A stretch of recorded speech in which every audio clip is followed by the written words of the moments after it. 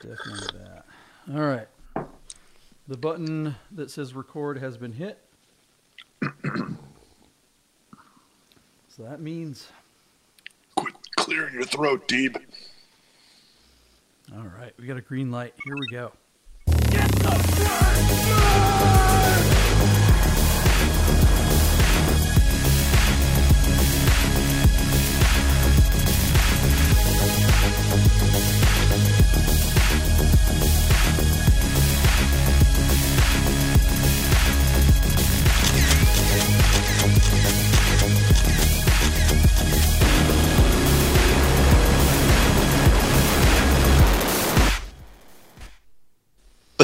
All right, everybody. Good morning. That is not the new opening of the show, but I thought I'd share that video with you guys. We have a new vlog on our channel, on the Bid Nerds channel, YouTube channel. It's about the menthol slant nose 911 that you just saw there. It's a little chronicling.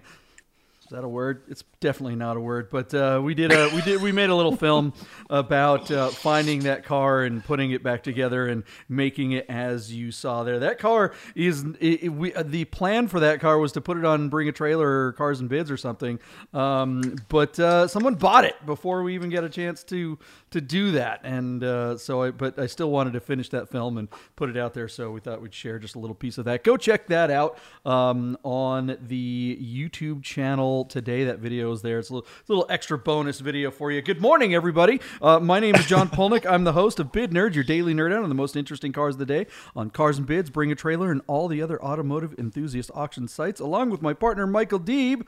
Good morning, sir. How's San Francisco treating you today?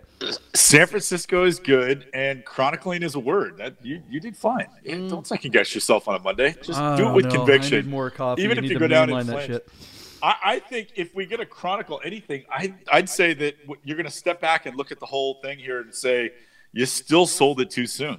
You should have kept I agree. Car. I agree. You should have kept that love car that for 4 months. Absolutely. That car, I mean, JP, look, I've said this to you many times before. It's a compliment into itself because you always personalize your cars. But that damn thing was absolutely you. That car was more you than almost anything you've owned, and you've had some doozies. But that car, I think you're going to look back, 5 minutes after today's show and be like, damn it, Deeb was right. I should have kept that car through the summer. Already second guessing it, man. It is. That car was very me. Old, kind of busted, leaking in a few places, missing parts, and generally stupid. Loud, raucous, head-turning, obnoxious, unforgettable. Yeah. You can't unsee it. Never seen anything like it before. I could go on and on. That car was so you. And man, does it look good in all those shots and the footage that you and Mikey and Lee got. That thing is, I was, it's funny. I think I was actually like in town, but I wasn't there that day, Yeah. No, boy, that car, oh my God, it was so much fun. That was the only time I really got to drive it at all because, well, I drove it to Cars and Cafe, and then coming home from Cars and Cafe, the clutch cable snapped or something or stretched out. So I had to bring it back to the shop and have that replaced, and they replaced it, and then immediately the thing went on a truck and was shipped to Colorado. The new owner of the car is a really cool guy. He owns 2 other slant noses. He has a slant nose coupe, a slant nose convertible, and now he has a slant nose Targa. Yeah, and but he is one of those guys that's like, hey, you can come and visit at any time. Come up to Colorado, we'll go for a drive. That's so I'm just great. like, yeah, I'm taking him up on that. We were definitely going to see that car again. That is not the last time. Season 2 of Porsche Road Trip featuring the Bid Nerds is going to be awesome. We've already got stops for days, right? So we're going to Colorado to see your slant nose. Yeah. We're going to, Wisconsin or something for that big Porsche, what's the guy's got the field full of old Porsches that are sort of for sale but not for sale. What's that place? Oh, that's in Wyoming. Yeah, Wyoming, not Wisconsin. Yeah. The other W state. Yeah, yeah. We got to go to Wyoming. I mean, we got to go out to Hershey and see if we can go to Porsche. Well, so they don't call it the Hershey swap meet anymore. They call it officially a PCA swap meet now or something. Right. Which is so late. Right. Isn't that coming up like any minute now? Yeah, it's in a month or two. It's like in May or something. The end of May, between May and June. I actually don't know. Got to go look it up, but it is coming up. It might be the end of April, so I don't know. Pack your bags, man. Do your, clean your underwear or something, will you? It's true. Yeah. Have you ever been to Hershey? Hershey, Pennsylvania. It No, literally I've only- smells like chocolate bars. It's weird. You're kidding. Is Hershey the Hershey? Like that? Yeah, the it's chocolate that. town? Yeah, you roll in there man. as you're coming down in the hills because it's all rolling hills in the middle Sure. of Pennsylvania, and you just get that smell, and you're like, what the hell? And it's just it's permeating. It's everywhere. It's crazy. That's bizarre. No, I've only been to Philly with Jeff Hartley, and yeah. up to visit Fab Speed in North, like I don't know, Upper Dublin, Ambler, somewhere north of Philly, is where the home of Fab Speed is. Very cool facility, very nice people. What's up, Fab Speed? You went to Philly, Dan's or Geno's? Oh, I don't remember what it was because it was so long ago, but we went to one, and that was the one he swore by. So that's whatever it was. That's the one I went to. There you go. But I can't remember. It was delicious. Whiz. I ordered a Philly cheesesteak everywhere we went the whole time I was there. That is like my favorite food in the world. I'm an idiot, but whatever. Something about the East Coast, they have the superior junk food to the West Coast. Yes. Oh my God. Yeah. Well, because their junk food's made from real food. It's just done in a fast fashion. Whereas our junk food out here is like you take it to a lab and they can barely find food in it, Yeah, that's probably it. All right, well, there you go, guys. There's a little update. You're going, what are these two yahoos talking about? What do we do on this channel? Cheesesteaks. Yeah, cheesesteaks. That sounds great. Wiz, here's the thing. We don't talk about cheesesteaks. This is not a food channel. This is not a cooking show. Right. We nerd out on the most interesting cars of the day and all these automotive enthusiast auction sites that have popped up everywhere since Bring a Trailer showing everyone how it's done. So what we do is go ahead. I think one just opened since we started the show. There's a new one that just came online. Yeah. It's like every Starbucks in China. Every 42 minutes, there's a new auction site. Gross. That's actually a real, or at least it was. A real stat? Yeah, that was a real stat. Our friend Kelly Smith from Haggerty. Kelly, I was going to say, he ran the whole shebang, kit and caboodle in China, and he came on our earlier podcast, the Dirt or Die podcast. You can check those out at Derfasa Nation. Those are great, by the way. Yeah, those were really great. We Dirt had a lot of Studio fun was with awesome. those, man. Yeah, those were good. We're going to bring some of those back. They had an evening vibe where we're like, two shock jocks on a channel that nobody listens to in the morning. Yeah. There was something smooth, like love lines about the Dirt Studio in the evening. That was cool. Yeah, we got to bring that back. So anyways, there it is. So we nerd out about the most interesting cars of the day on these auction sites. And, we don't just like talk about the facts and figures and what makes the car interesting. We also make predictions as to what we think they'll sell for. What will the number be when the hammer hits the sound block? Well, we make those predictions and we keep track of it. And the first thing we do is quickly go over those numbers from the previous show, and we check ourselves as we wreck ourselves. Yes, that's the only thing I could think of that rhymed. That's a good one, though. Let's go Beastie Boys, right? Yeah. We could always rock Beastie Boys. We're qualified for that. JP, I would say last week might have been the closest week we've had, against each other. It was a straight up draw, wasn't it? Didn't we get just about? Yeah, I'll explain why. I'll give you the details and the facts. Okay. Remind me again, which didn't we do the '94 Porsche Speedster, the 964 Gen P Speedster was car of the day? Yeah. Car of the day on Friday, the 2nd of April. That car was on Bring a Trailer, JP. It had a few miles on it, but it was triple black and it was in really nice condition. And you and I were pretty close. We were all over this thing.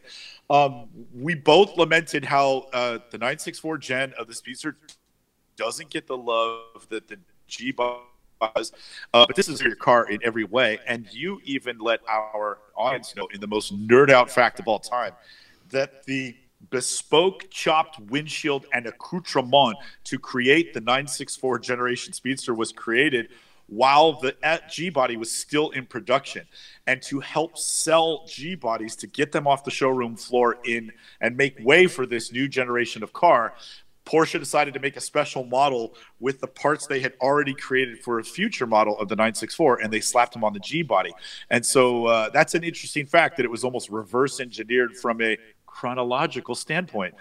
So there's your word used right back in your face. So blah, blah, blah. Really neat car.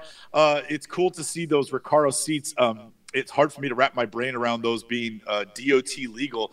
But JP assures me that those were the correct seats for the car, even in our market. These cars have conventional coil and spring suspension, so they handle amazing, and they've got a little more power. These are lightweight and almost exclusively narrow body. John, correct me if I'm wrong on that, right? No wide body. 100% exclusive. No wide So body. just a really neat car, because this is a true lightweight for the 964. Yet they don't bring the crazy money. And so even this being triple black and fair miles, I thought it might break 140. You took the over probably because you love it so damn much. This car is all you. Might be your favorite car of all time. You said 145 deep. This car made it to $139,000 on the auction on Bring a Trailer, but it failed to sell at that number. This car did not find a home, and we suspect you will see it on, Auto Trader or Hemmings or somebody's lot coming up here in the next couple of weeks. This car remains available, but I was the closer of the two, so I won that one. Then we jumped over to Cars and Bids to look at a 2001 Dodge Viper. This was an ACR in a really interesting and kind of, at least for a Dodge Viper, a demure midnight blue metallic. How else would you describe that color, JP? That's a really toned down metallic color on this wild coupe with just a few little cool tidbits here and there. Stiffer suspension, BBS wheels, a little more horsepower. The recipe that you would use for a track-oriented sort of a GT3-esque version of the Dodge Viper. It's hard to judge where the value are for these cars because the Viper crowd are fanatics. But as sports cars in the secondary market, they're not bringing a huge premium. So I said 73. You said 65,000. $8,000 under my bid, and you were definitely the closer. This car sold at $63,000 on Cars and Bids. I would definitely say that your guess and that result reflects the platform, and that maybe that car would have brought more if it had been listed somewhere else. But I don't know. It's hard to, quantify these things. I think it would have brought more on BAT, but not a lot more. Really. Not a lot more. No. Yeah. No. And you might have still won at 67, like that kind of thing. It might have brought a few more grand and you still would have won it. My bet was a little high, probably because I like the car. I know it's not your favorite car, but if I had to have a Viper, I'd want something like that where there's been a little more attention to detail to make it a better driver's car. Yeah. P-Car Market offered us a 1976 914 with a 2-liter out of Canada. This is a really neat car that was a dealer promotion for the upcoming Sebring race in 1976. So it had a sticker and maybe one or two other silly things on it to make it a Sebring edition. But by all accounts, this was a 2-owner original car. We're talking original paint. This car hasn't been, repainted. The battery box, or what do they call it? The Hellhold JP was all in good condition. This looked like a really nice example. And I think if that car were in the United States, it would have brought a premium. Now, here's where we've got an interesting Achilles. This car is on P-Car Market, which means it may not find the correct audience for an early air-cooled. The other thing is that P-Car allowed this consignor to set an unreasonably high reserve. So I said 38,000. You said 37,000. The car was bid to 33,000, but didn't meet its reserve. And I would think that once you get into that, above 30,000, you got to be close to where this car is going to sell. Well, at 33,000, this car failed to sell, and it remains in the deal tank on P-Car Market for a buy it now price of $40,000. But with the deal tank, we know you can make an offer. So by all means, go offer this guy whatever you think it's worth and see if you can corral a deal. But this seems to be, sort of typical of P-Car Market, an unreasonably high reserve. And now somebody's going to lowball the consignor for the next 2 weeks while it sits in the deal tank. It just doesn't seem like fun to me, but this is how they operate. There you go. Any thoughts on that, JP? Yeah, I mean, this car was an East Coast car, wasn't it? No, Canada, East Canada, this is Canada, right? Yeah, I mean, Canada didn't help and everything. Usually cars that are on the East Coast, that typically favors P-Car Market just because I feel like a lot of people just literally go to their dealership and check out cars there because they do have a dealership. But I don't know, a 2-liter, and it is the big bumper car. So the 914s that bring the big money are certainly the ones, the 70 to 74. Now, the 75 and 76 is the bigger bumpers just for people just don't like. I've always kind of liked the way they look, but they are extraordinarily heavy. So I think that's a big problem. Yeah, or at least the bumpers are. So anyways, all right. There you go. The bid goes on, as they say. JP, let's jump back over to Bring a Trailer. We looked at a 1983 Toyota SR5 4x4 that I picked for you. Ironically, this car was out of Oregon, so not too far from where you grew up. 170,000 miles on this bad boy. It is the 4-cylinder, but this was the smaller, I shouldn't say smaller, the lesser spec carbureted version. Although the carb on this car has been swapped to a Weber, I still don't know if it's as reliable or as easy to use or as powerful as the fuel injected version of the 4-cylinder model. And certainly the value wouldn't be there. If it's fuel injected, it would have been a couple dollars more. But you and I both were thinking this was in the $17,000 range. I said 17 on the nose. Your bid was close, real close to mine at 17.5. On Bring a Trailer out of Oregon, this car was bid up to $15,000, but this was our third failure to sell of the day. So interesting afternoon for the online auction platforms, as at $15,000, this car didn't find a home, which makes you scratch your head as to where Bring a Trailer allowed the reserve to be set. Like, my goodness, at 15 grand doesn't take home an 83 4x4 with Toyota SR5 with 170,000 miles on it and a repaint. That seems silly to me. But anyway, I digress. Hey, just a quick moment there. Michael Deeb, are you hearing some static right now, like some major static? No. Okay, good. Moving on. Good. Okay, good. And our final car of the day was also on Bring a Trailer. It was a 1974 Toyota 1000. This is a gray market car that was never sold in the United States. This is not built on the Corona or Corolla platform. This is a car that was sold. I can't remember where this car had been, JP. It was like South Africa and then Belgium and now in the United States. Just an interesting little 993cc 4-speed manual. I can't remember now if it was rear-wheel drive or front-wheel drive, but this is just a little sort of Econo box 3-door 4-seat hatch that is absolutely adorable, if that is a word you could use on the Bid Nerds to describe a car. But these early Japanese cars they kind of have like their own hipster cult following, sort of the same way little Italian microcars and other microcars from the European continent have always had their own cult following. These cars, I think, are emerging in our marketplace, and they're pretty relatively easy to bring into the United States because in most states they will be smog exempt. So here's just another adorable example. And JP, you and I were all over it. Listen to this. I said 12,000. You said 10,000. This car sold for 11,300. And on Friday, you wrote sold and put your name as the winner. But if you do the math, my friend, I was actually closer. So I took that one back that you tried to steal from me. And that was an important one because at the end of the week, JP, I had 13 bids, 1 to your 12. However, on Thursday, the 1st of April, the 1987 Carrera on PCAR Market, you got a Yahtzee that I will remind you, you didn't even know you got. I also corrected that error in math because you put the buy it now price and not the failure to sale price, which was right on the money to your guess at $60,000. So your Yahtzee means you got double the points, which means the week was a draw. So that's as close as we get, my friend.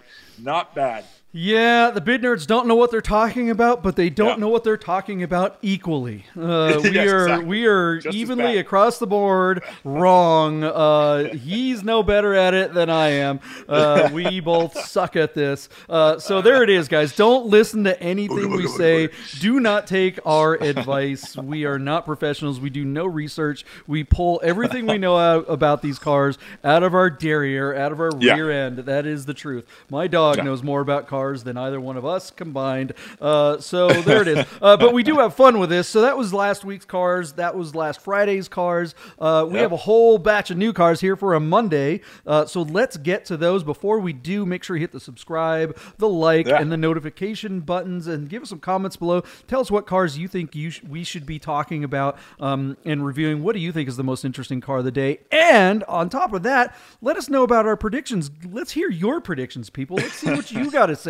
You think you're any good at this? Come on, put some numbers down there. Let's just try to see if you're better at it than a couple of yahoos that clearly don't know what they're doing. All right, so let's get to today's cars. Today the big car of the day is a car that I love, and I'm not sure if you love. But let's talk about this R8.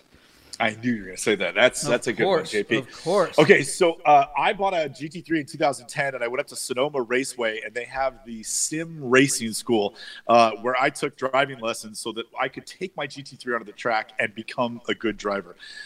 Next to the Sim Racing School was the Audi Racing School, and they were running R8s. And everybody at the Audi school, at the Sim Racing School, the Audi R8 is actually an incredible track car. It's a fantastic car on the street. It's like super easy to drive on the track. And by and large, that reflected Audi's sales success with this vehicle. Essentially, Audi owns and operates Lamborghini, and the Gallardo and the R8 are built on the same platform. This is perhaps the better street car, and the Gallardo is maybe a 10th better track car. But this car was a huge commercial success for a lot of reasons. The Quattro all-wheel drive meant that you could get close to the limits of adhesion on your favorite back road and not get yourself in a lot of trouble like you could with a Dodge Viper or an early 911. These cars came with V8s and V10s, and they were offered with either single clutch automatic gearboxes or manual transmissions. So our car, JP, is a 2008 Audi R8 with a 6-speed manual and less than 40,000 miles on the odometer, offered to us out of Laguna Beach, California. These cars have actually held their value pretty well, and they remain decent values in the secondary market. Our car is painted Phantom Black Pearl. It is all-wheel drive. It does have the manual transmission. It boasts a really fun and very early, say, 997 GT3-like, let me read it to you, 420 horsepower and 320 pound-foot of torque. Think of a 997.2 standard GT3, and you kind of get a sense of what that power and torque and sort of weight will feel like when you get down the road in this car. This car does have a blemish on the Carfax. Apparently, at some point in its history, it was involved in some sort of incident that incurred minor to moderate damage to the car. But by all accounts, from the photos, whatever repair work was done must have been done to an excellent standard, because this car looks spectacular. Boasting the optional 19-inch wheels. Here you go, JP. Poor man's Lamborghini Gallardo, or probably one of the best driving Audis ever to come out of Ingolstadt. Is that where Audi's from? What do you think, man? You like these things? Yay or nay on the R8? I'm a big fan of R8s. It's like when there's so many different manufacturers that come out with cars and they make the claim, oh, we're finally coming out with a car that's going to be a 911 killer, or it's going to be compete with a 911. I mean, Aston Martin with their Vanquish, we're like, oh, we're finally coming out with a car that's going to make people consider this car over that car, or Mercedes and their GT. I mean, they all do it, right? Yeah. This is the only company that I think has ever successfully done it, because the R8 is genuinely a competitor, I feel like, to a contemporary 911. I mean, a 2008 911 isn't worth nearly as much as an R8 because they just made so many more of them, and the R8s are a lot more, I don't know, call it exotic, but when they were both brand new, they were about the same price. And I mean, the R8 by the numbers is a better car, and the R8, I mean, in a lot of ways, dare I say, is the better car. This is kind of like if they took a Boxster and stuffed a Cayenne engine in it and went nuts. It's I really love these things, and I like them in the V8 configuration. The V10 wasn't available yet when this car was brand new, and is as great as the V10 is. I think the V8 offers an amazing value because they certainly don't hold they're not worth nearly as much as the V10 versions. I love this car, and I love this colorway too. Picture this, JP. Your friend Michael Deeb is 39 years old. He's coming up on his 40th birthday. I was making really good money and didn't own a home, so I was paying like an obscenely low amount in rent and could afford a car payment to get myself a real, kind of track toy, supercar sort of thing. And I was shopping, and I kept in mind 911 GT3, Nissan GTR, and the Audi R8 were the three cars I was considering buying. And the GTR, while it had extraordinary performance, wouldn't make me a better driver. And the Audi R8, for how cool it is, and knowing that I'm kind of a closet Audi fan, seemed like a really cool car.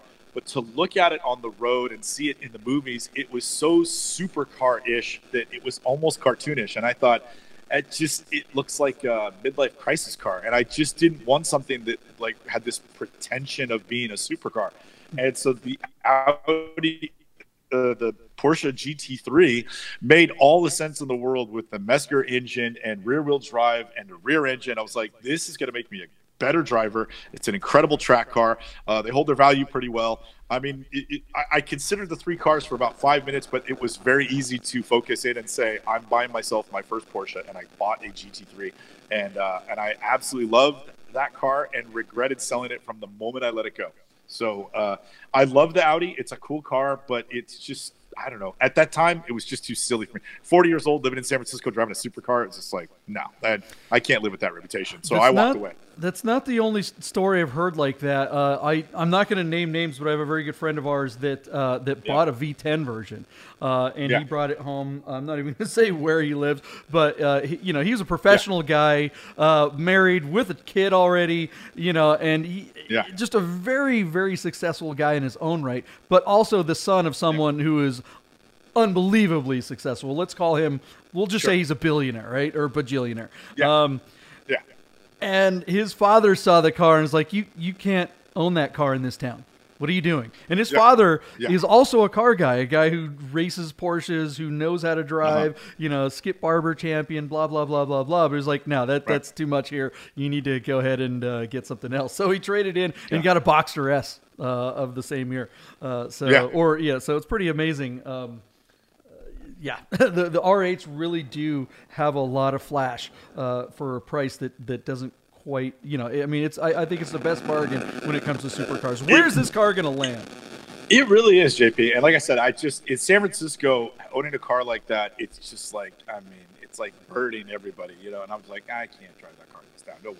So I just didn't even consider it. But JP, our car. That seems ridiculous to me. San Francisco, there's supercars everywhere and billionaires everywhere. I don't understand. Yeah, that, but they're like a certain club, and the money, the wealth above San Francisco is so far above that you're just like, it's like you're not in that club. Like you can drive a nice car, but you're not in that club. Like that, it's FU money in this town. It's crazy. JP, our car is at $69,000 last night, and with an hour and a half to go, it's still at $69,000. By all accounts, this should be an $80,000 car. It is on Bring a Trailer. It is in California, but it does have a little bit of damage. I had put 79 last night, but reading the tea leaves today, I'm going to change my bid to $74,000 and say that it will find a home, but it's not going to bring full retail because there's this silly blemish on the Carfax, which is a bummer. Let's be clear. It does not have any damage. It does not have any damage, to be clear. No damage on this car. It had minor damage that was repaired, and that is reflected on the Carfax. I think we're seeing time and time again that this myth that the Carfax, that a small accident on the Carfax makes a big deal. I think people are seeing through that BS. I mean, Carfax has made so much money and screwed so many people by getting them all freaked out over a stupid little thing. This car I agree with you, but not 100%. So, like, I think let's say the old days, right? Like 10 years ago, 8 years ago, maybe the Delta was like 30%. I think the Delta now is like 10 to 15%. So it's better, but it's not a free pass. If there's a blemish, I think there's going to be a concession made in the value. Unless the car has been totaled or is a theft recovery or was salvaged of some sort, I think Carfax is simply a club that dealers use to F people. I mean, I'm not kidding. It's complete bullcrap. Absolutely. Screw you, Carfax. It's a tool. Yeah, for sure. And people buy into it and they're like, okay. And I mean, it's just that big triangle just scares people so badly. Yeah. I really think, and it's the same triangle as they have for like a salvage. It's so absurd. Yeah. There's a difference between disclosure and defamation, and I agree with you that Carfax is blurring the line between those two. And they have for a long time, and the dealers absolutely use it as a tool to rip cars and make a profit. Rip people off and make a profit. Yeah. So just to be clear. All right. So this car, I'm taking your bid. I'm taking 79. I think it's black on black with a manual in California. All the under 40,000 miles. Yeah. And that's the other thing too. Yeah, I really want one of these days. One of these is going to wind up in my parking garage. I see it happen. JP, I'm telling you right now, you put an exhaust on that thing, you will think you have gone to heaven. It's a great. That 4.2 liter V8 was basically the same block that was in our little Audi wagon that Esther used as a dog kennel on wheels. I mean, the mom wag or whatever she called it, dog. The only thing that sounds better is a 10-cylinder. So there you go. All right, we spent a lot of time in that R8. Thanks for bearing with us, guys. Good car. Hey, guys, if you're out there and you're watching the show live, if you're hearing some static, can you put that in the comments? Because I'm getting a lot of feedback, and I don't think it's going to the feed. But sorry to hit you guys. Mark, text me and tell me if you hear the static, will you? Mark is watching. Mark also said that, let me read it to you, JP, because we were incorrect. Although Beastie Boys did say it, Ice Cube said, check yourself before you wreck yourself first. So Ice Cube gets the credit for writing it. Beastie Boys just used it. So there you go. Nice. All right. We don't know anything about hip hop either. Okay, so what's the next car? Yeah. We've got some really. Mark, look at us. Do we know anything about hip hop? I'm a really good basketball player, though. Okay, so let's go. Speaking of cars and with cars that have engines in the back, let's go check out what they got for sale over at P-Car Market. I'm kind of into this car too. Oh, P-Car Market. All right, we're going 1982 Porsche 911 SC. This is a Euro car with a wide body kit. Now, these are authentic steel 930 flares that were welded onto this thing. But essentially what we're looking at here, JP, is somebody has taken a 3-liter SC and create kind of an IROC build with this car. Look at the beautiful sort of RSR finish on the Fuchs wheels. Look at that molded front end without the accordion bumpers and the oil cooler under the front wiper in the front, and even the Porsche script. All of those scream IROC, which was the International Race Champions that happened in 1974 that on ABC's Wide World of Sports. JP, you and I are old enough to remember what that means. And my favorite tail section for any 911 is still the Turbo Carrera wing, which is on this car, and it looks fantastic. This black paint job looks exceptional. There's a molded-in roll bar there. And then the motor has been built. It's got there's some things done to the top end of this car. So my guess is that this thing is probably making 220, 230 horsepower. As an early SC, even with the steel flares, this is probably still right around a 3,000-pound car. So super neat car all the way around with the pea shooters sticking out the back. Take a look at this thing, JP. This is a really nice build that you could absolutely drive on the street. What a great car! What a great value, sitting there in Merchantville, New Jersey, with 132,000 miles on the motor and drivetrain, sitting at just $39,000 with less than 3 hours to go. For the money, it'd be hard to replicate a car with this much eyeball and probably this much fun to drive. JP, I would say in every way, this car rivals my authentic wide body as far as fun factor. Just looking at it, what a cool build. How about you? Yeah, the IROC is such a great look. I had that same IROC bumper on the SC wide body Targa slant nose that that I showed at the top of the show. Boy, those are hard to fit onto a car, by the way. This car is exactly the way I would build something. I don't think it's over the top. It's not crazy. It's just enough kind of nuts. I love the lack of the rocker panels on this kind of iteration of the car. With the prototypo wheel and the kind of the racing floorboards, they got rid of the rear seat. Although I'm not a big fan of the big speaker box in the back or whatever. This car just looks like it's a ton of fun to drive, and it's my colorway, so I'm down. Where's this car gonna land? Because it's not authentic. I mean, your ruby red car is an M491. It's probably worth somewhere around $80,000. This thing, it's got the IROC build. Is it going to bring that much money? Where do you think it's going to land? Yeah, if my car was, didn't have clear coat peeling off of it, and it was a little more, better cosmetic condition, my car would be $80,000. But by all accounts, my car should be like a, $65,000, $70,000 car. This car, JP, as a build and in New Jersey, I think it's worth $55,000. The trouble is, it was at $39,000 last night. It's at $39,000 this morning, and it's on P-Car Market. Now, East Coast cars, especially in New Jersey, do really well, but Do we expect that P-Car Market is the place to sell an unusual air-cooled, like an authentic air-cooled? No, I think this car would bring 55, 60 on bring a trailer, but it's this platform is so inconsistent. Like, part of my brain wants me to change my bid to 50 grand, but I'm just going to leave it there at 55 and say somebody appreciates it for what it is.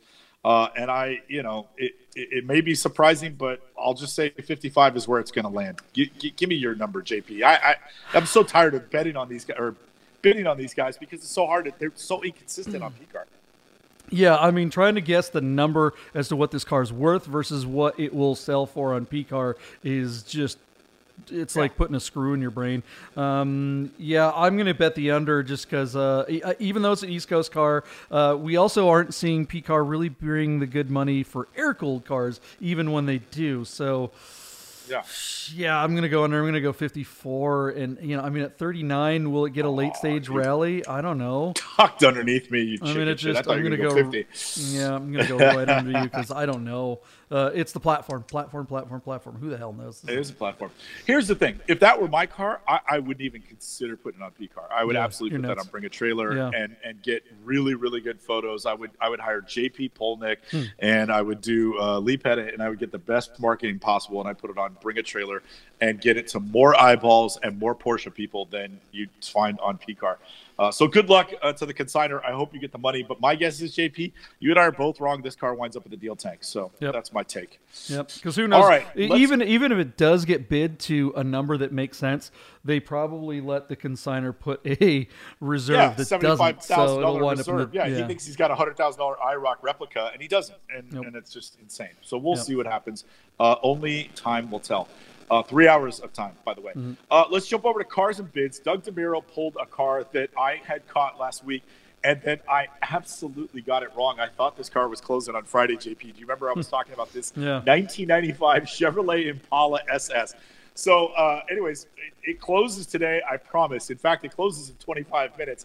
This car is offered out of Ozone Park, New York, with just 42,000 original miles.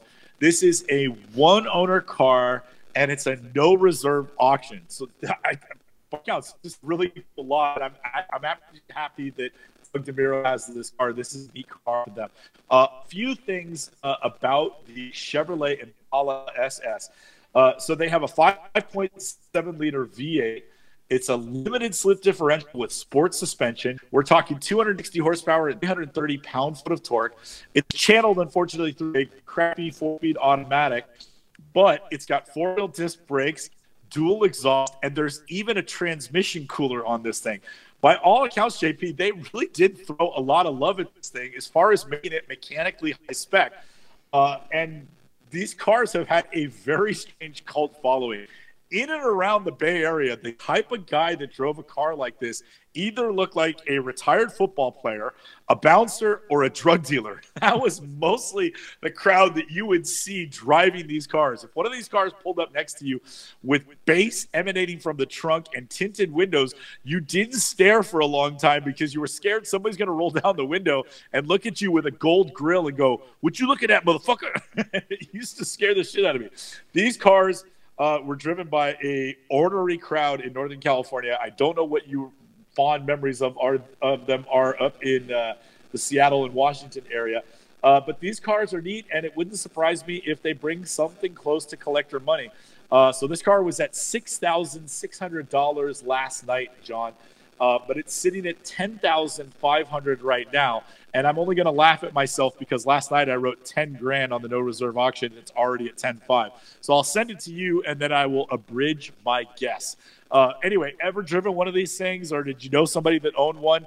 Or did they look like football players drove these when you were growing up in Seattle?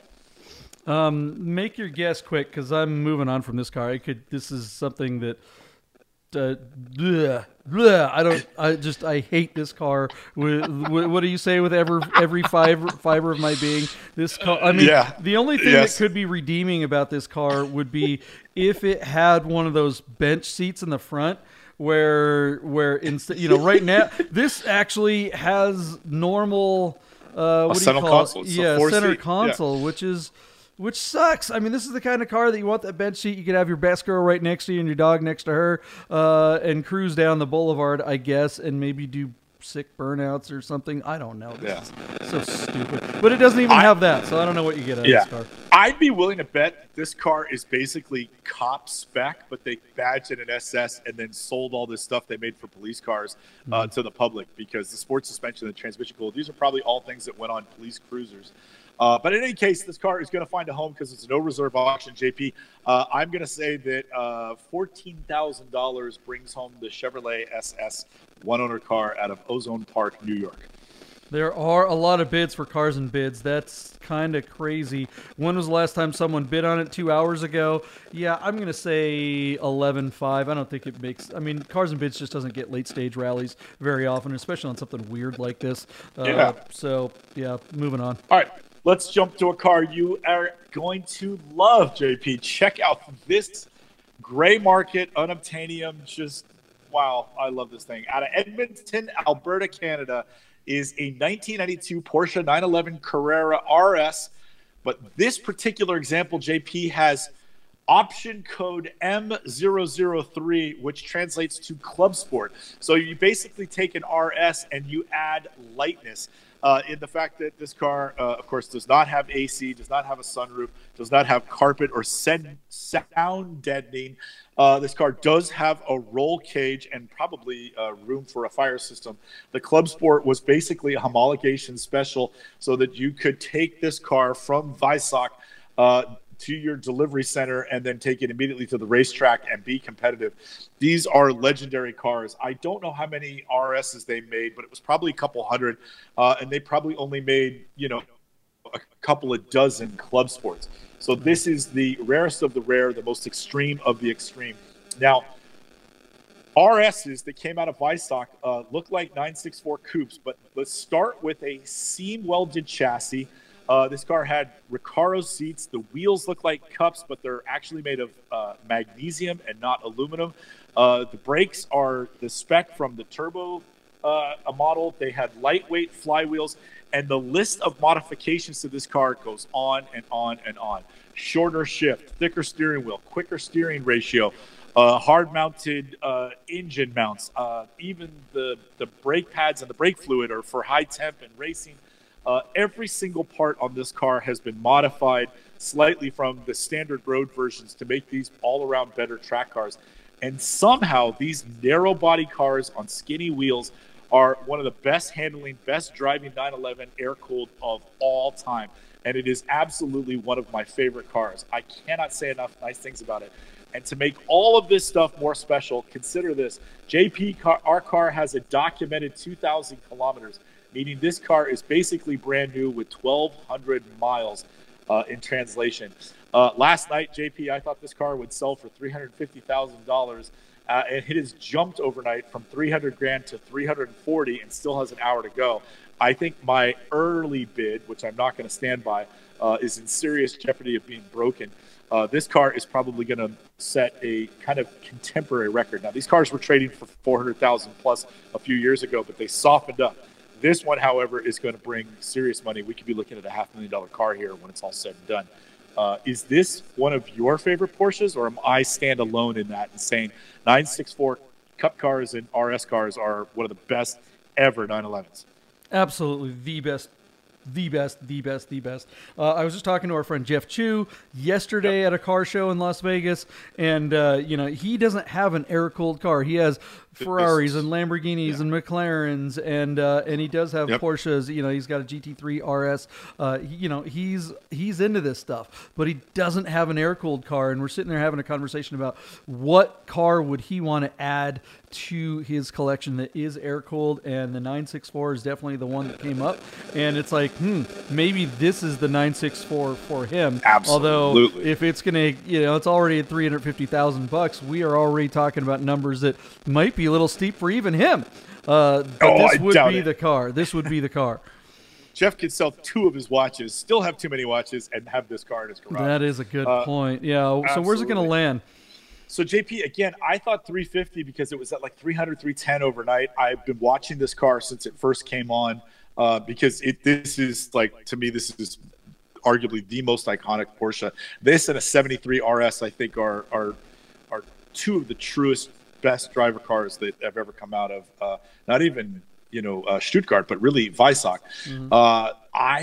Man, 350 is not going to do it. I'm going to say $400,000, JP, and I feel good about that. I think this car is getting the love. Not a lot of bids, but it's evident to me that people realize and appreciate just how special and rare this particular car is. And so 400 grand is my guess, JP. What do you think? Over or under? I've got a weird theory right now. Well, it's not even a theory, but it's just like, it feels like 964s had a they're taking off like a rocket, right? The values just keep going up and up and up and up. On the regular ones, like a common 964 two-door, obviously they're all two-door, but a C2 manual that you used to be able to get for $35,000 all day long is now worth 60 to 80, so it's nuts. Or more, Or more. You're right. But you're right. But the really special ones like this, like Speedsters, like, the one we talked about, even the RSAs, they don't seem to be going up. The wide bodies, they're about what they've always been worth. And that, like an RSA, that Speedster yesterday or Friday, that got bid up to what, 130? 139 failed to sell. Yeah, I mean, black. It's like that's what that car is worth. And okay, well, if a regular 964 that was 30 or 40 is now 80, shouldn't a Speedster be 220 or 250? Yeah. Shouldn't this car be $500,000? I don't think it is. I'm betting the under. I'm going to say 390.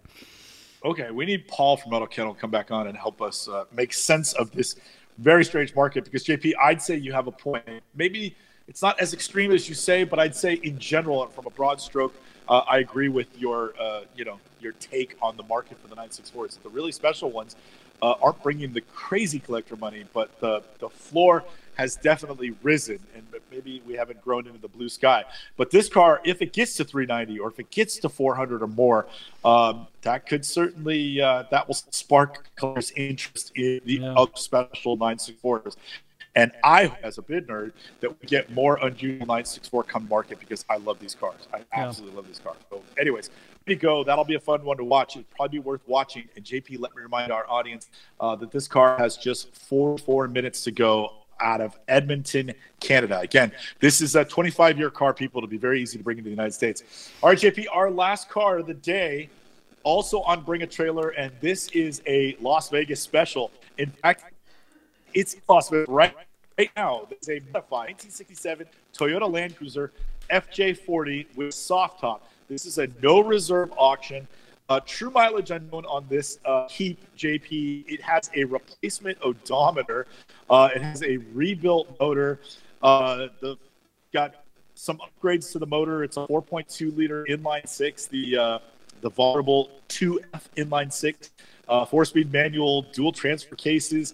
It's painted white, but the paint, there's barely any paint left. It's so weathered. They even rebuilt the winch on this thing. Mods abound on this car, and I don't really want to bore our audience over them. Needless to say, has enjoyed this car, and so I would guess that all the mods on this car help it do what was meant to do, which is go out into places where the road is not safe, and you can safely go out there and come back. A really neat car that even has air conditioning. And I dig the weathered look. You and I are both huge fans of old car patina, and this one's got one. I would not ever want to clean this car up. I would just want to make sure it was reliable and bulletproof as it should be, so that you could just go out and enjoy it and make it home safely. So here comes down the pike a no reserve 67 Toyota Land Cruiser FJ40 on a no reserve auction that is probably going to wind up being a pretty decent value for somebody. JP, tell us why there's a lot to love here. I mean, if you're in the desert, heck yeah, this is the way to go. One thing that's kind of surprising me, we always talk about cabrios, and I make the joke of cabrio phobes and all that kind of stuff. It's odd to me that their leading pictures are with the top on, because there's one thing about coupes, and I agree, even as a person who prefers cabs over coupes, I agree that coupes generally look better when especially with the top up, coupes just have better lines. Whereas with off-road vehicles, if it's a convertible like a Jeep or a Land Cruiser like this, or a Bronco or any of those types of cars, they look way better with the top off. I mean, the tops on always look really, really stupid. On a Land Rover Defender, they always look really cool when the top's down and the windshield's folded down. So here are a couple of pictures of the same vehicle with no top, and now all of a sudden I love this thing with the top on. I'm kind of like, ugh, God, that thing just looks terrible. Even though I love patina, even though I love all that kind of weathered stuff, it looks, this vehicle does look so badass. I think they should have taken it the next step and put the windshield down, because that would have really made it look cool. But there it is with the top on and the doors on. It really looks ridiculous. The proportions are all off, and it's just the rungs that hold the canvas up in the back, they just look like a circus tent on wheels. It's just the proportions. The door just looks, I mean, look at the size of that door. It's just ridiculous, right? But here it is without the roof and without the doors. And it's like, that's a place I want to be. It makes the world into an amusement park ride when you have something that's this open.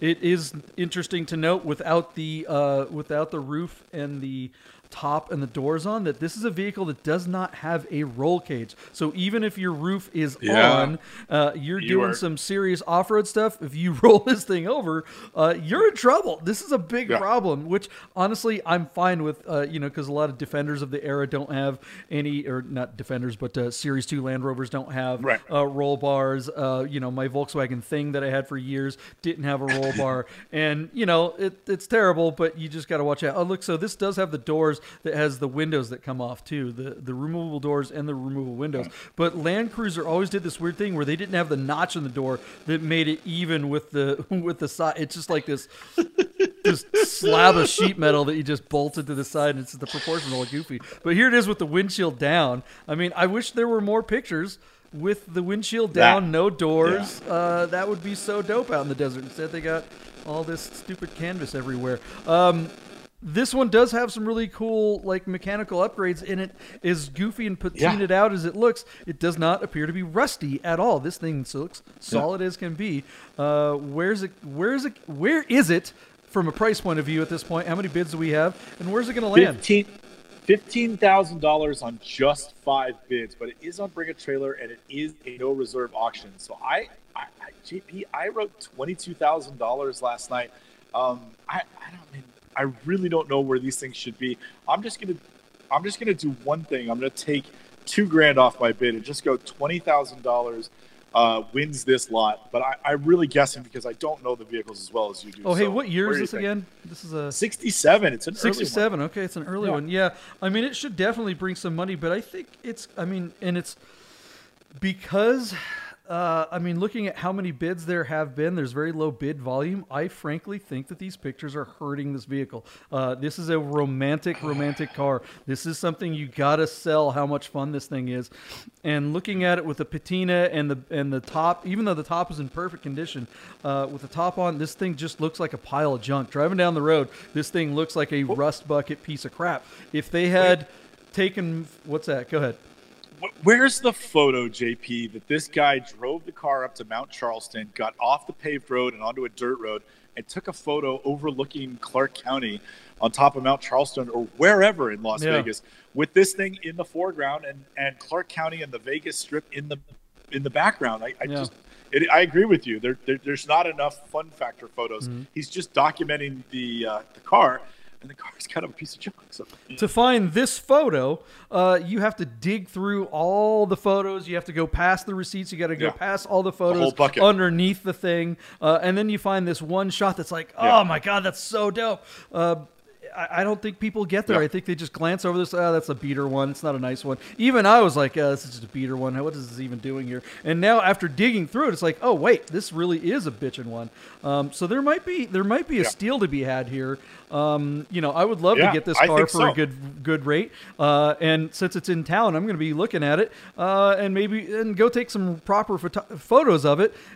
This would be an awesome rig. So and the bid nerds might bring one to market in the next couple of weeks too. We have access to one that we might represent. So let's see. The question is, will it be this one? All right. So where's it going to land? I say $20,000, JP. What do you say? It's at 15. with let me just give you the time, JP, so you know. 4.5 hours to go in Las Vegas. It's at 15 right now, but it's a no reserve auction. Keep that in mind. I'm going to go 18.5 and say it's worth a lot more. But I don't think it finds it because I think this ad is so terrible that it's just... there you go. It's too bad. Or maybe it's awesome. Maybe it's an opportunity. I'm excited.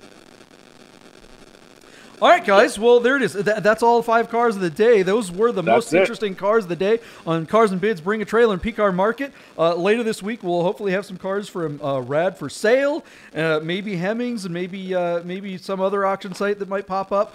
We do this every Monday through Friday. If you want to check out the cars that we've talked about, go ahead and look in the description of the video below. We have links to all these cars. We always do that every day so that you can check the cars that we were talking about and see what the most interesting cars of the day.